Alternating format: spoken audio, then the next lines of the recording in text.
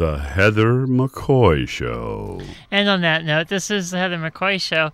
So we've got about 8 minutes left before Ask a Leader comes on. So it's just kind of in the segment I call End on This, where I just like randomly talk about different things in the news and just things that are going on in my personal life. The first story I want to get to is one that I couldn't stop laughing about. It's we've talked about the intersection of religion and sports a little bit this week, and who encompasses that more than Tim Tebow, who is still a free agent. And we also talked about Texas Walker Ranger guy Chuck Norris. Chuck Norris wrote a very sixth grade letter to the NFL saying, "You should sign this guy. He'll be amazing. He'll complete 40% of his passes and look completely confused when he drops back in the pocket. But you should sign him. He's awesome." He is awesome. I love to watch the brain farts that go on in his head when he is actually trying to throw the football. It's actually the most entertaining thing in years. So he's looking for a job, and so Chuck Norris took to his blog and said that Chuck Norris has this new thing that he calls the ultimate clutch player, and apparently Tim Tebow fits that. And it's spun off from the USC, of course, and so he's saying he suggests that the Jaguars in Jacksonville should sign Tebow because the organization's, it's in Florida.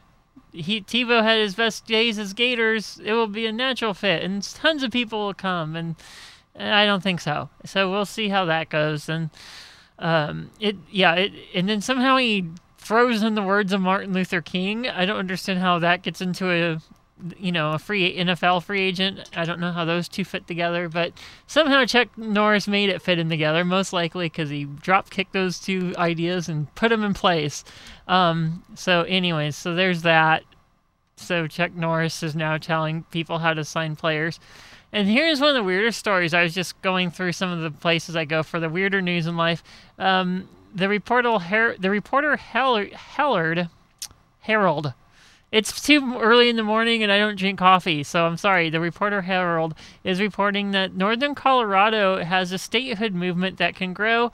There's some northern counties that don't like the liberal direction that the rest of Colorado is going, mostly Boulder, but we'll see where that goes. It's in northern Colorado, and then southern Nebraska, believe it or not. They think the rest of Nebraska is too liberal for them, so they might be succeeding in trying to create a state in that little area where Nebraska and Colorado meet.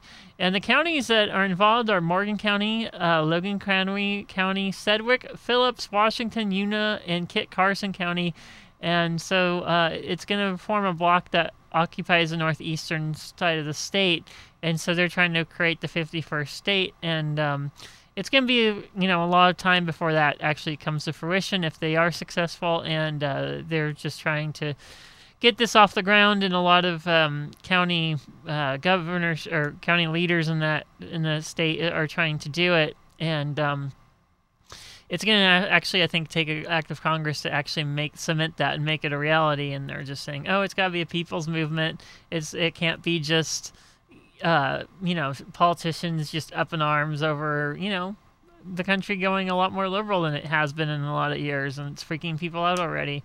And I don't even know what to make of this story. It's just confusing. It's almost like a hillbilly mess on Cops when you're watching Cops, and then the police arrive, and then this one person says this person did this, and then that doesn't make sense, and you arrive late to the scene, and you don't know what the hell is happening. But this, believe it or not, this story involves Amelia Earhart and her plane.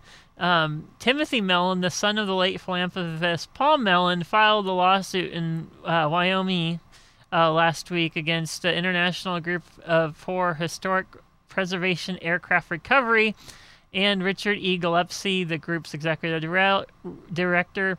Mellon, who lives in Wyoming, says that the group solicited $1 million from him last year to find the plane without telling him that they found Amelia Earhart's plane underwater just 2 years earlier. The group is saying horse hockey, of course, and saying that they have never found the plane, and we don't know what Timothy Mellon is talking about. So That's gonna be one of those weird stories that just gets weirder, like the Jeremy Mayfield suspended from NASCAR on meth charges, and then somehow his mother-in-law trespasses on his foreclosed property, and then they find stolen equipment along with meth on his property, and he goes, "But NASCAR planted that," and that story with Amelia Earhart's only gonna get weirder, and of course I'll be following it. Ask a Leader is up next with Claudia. Then George Had a Hat. More music continues with him. I'm going to be on at 6 o'clock, believe it or not, doing music, which is insane because I'm going to get 0 hours of sleep after being here at 5 in the morning working on the show. So this is the Heather McCoy Show for this week, and have a great week, and I'll see you tonight.